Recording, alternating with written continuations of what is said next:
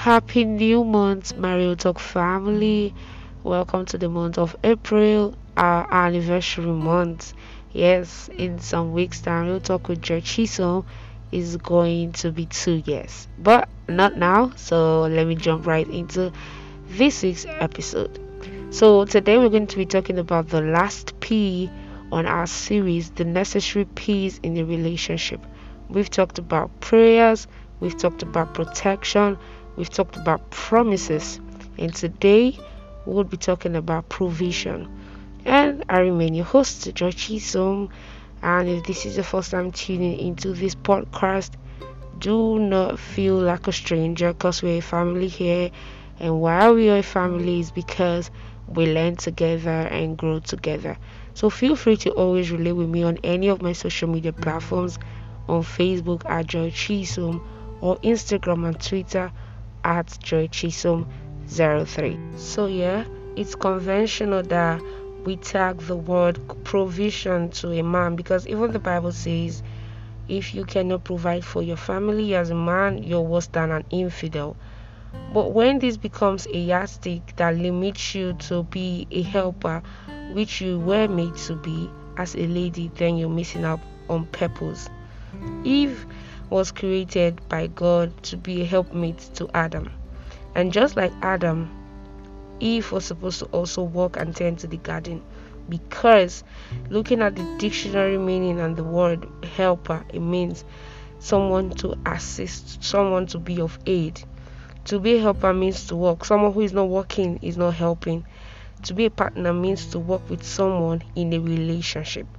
I've talked about true partnership in one of my episodes, and I talked about how partnership can never occur until the mutual goals of the partners are always considered over personal goals.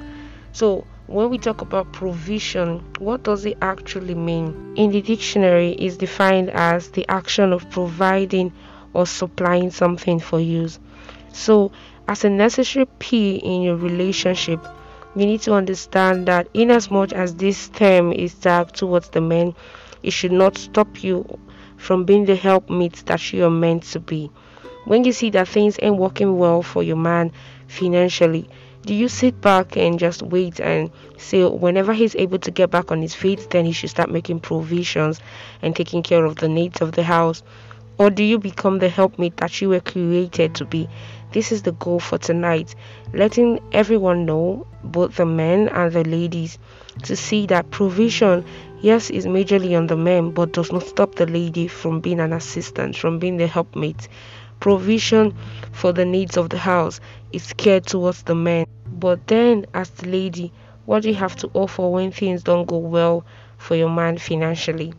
Let's look at what Genesis chapter 2 and verse 18 says, and I'm going to be reading the Amplified version.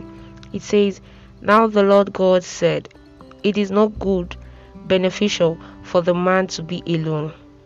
I will make him a helper, one who balances him, a counterpart who is suitable and complementary for him, like his opposite." Now, when we look at what the Bible says here in this particular verse, we begin to see that being a helper means you are like a balance to your man. Being a helper means you are a complementary part of him. So when he's unable to fit in, then you should be there to complement him, not to complain. A lot of times in the situation of financial breakdown with the men, we see ladies who are not there to stand and balance up with them. This is because they have the mindset that they are not meant to do anything for their man or to do anything at all as long as it comes to finances, because the society we find ourselves has made this like the major thing that we should know as ladies. But this is not the right way that it's meant to be. Looking at the word of God, we begin to see that as a lady, you're a co-partner, you're a co-worker with your man, and making it a priority that you stand in and balance and complement him when he's not financially stable is something you should look out for as a criteria to having a great relationship. Not every time you wait, oh, I have to get this done, then I wait for my man. I have to get this done, then. This is what causes the man to get wearied out because the whole load is on him. So how then are you able to balance when you put everything on him? It's just like sitting on a seesaw. You know that when the whole weight is on one part, the other is going up and the other is being weighed down.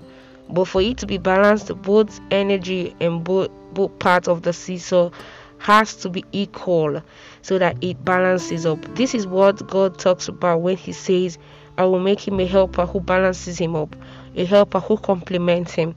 You do not just compliment him when it comes to emotional needs, when it comes to sex, when it comes to going out, yes, but you compliment him also financially. Let's look at what Ecclesiastes chapter 4 and verse 9 says. When I actually saw the scripture, I screamed.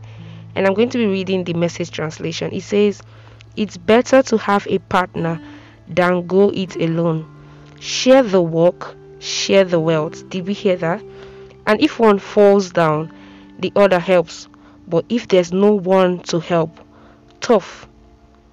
See, there's something that we should understand when it comes to life as believers. In as much as the world has what it feels is right, there's the original pattern. And this is the original pattern. We get the original pattern from the Word of God. It says, when you share the work, you share the wealth.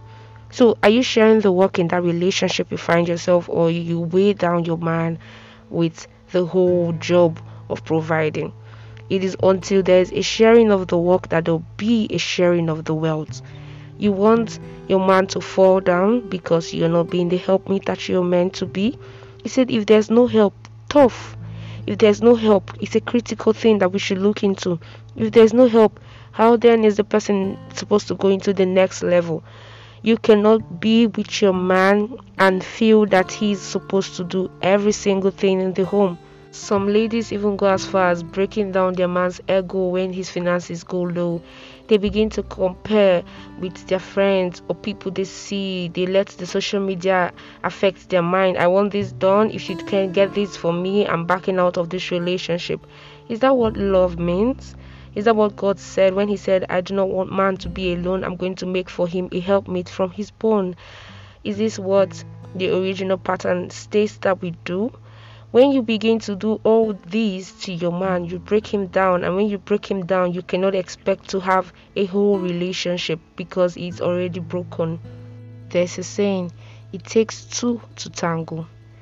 Today, I want you to understand and begin to walk in this light that provision, in as much as is a major thing for the man, it doesn't stop and should not let you relax when things do not. You don't even have to wait to when things do not go fine. Yes, you do not. You have to also be there when things are okay. That way, it's possible to prevent things from going wrong. Do you get what I mean? So, when you find yourself capable enough, take care of things at home without even bringing it up. Yes, some people would get things done and be like, I'm the one that did that. Yes, I'm the one that got this done.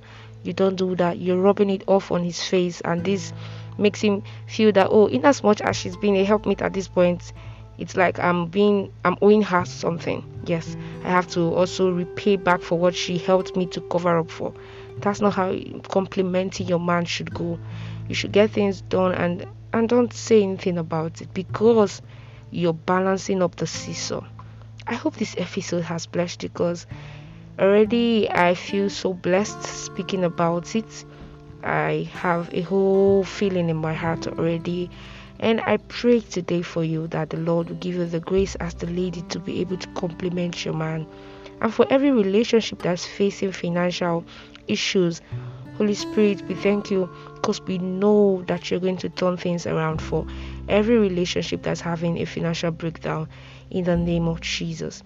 Thank you because we know that you serve in your word. Whatsoever we ask in the name of your Son, Christ Jesus, you will give it unto us. Believe in our heart. We believe in our hearts today and we proclaim financial breakthrough for ourselves and our relationships.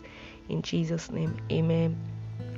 Thank you for listening to this week's episode and welcome to the last P of the necessary P's in the relationship. I hope all blessed you. Thank you all again and stay tuned for our next episode. Bye for now.